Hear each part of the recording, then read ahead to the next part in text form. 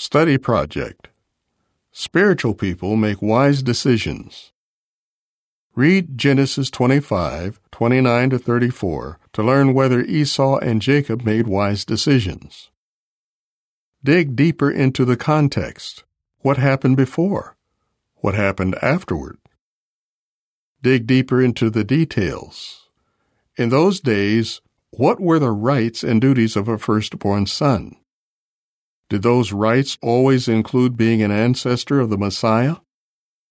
Identify the lessons and apply them. Why did Jacob attribute a different value to the birthright than Esau did? How did Jehovah feel about the two brothers, and why? What could Esau have done differently to make better decisions? Ask yourself, how can I show appreciation for spiritual things in my weekly routine, such as when scheduling family worship? End of article.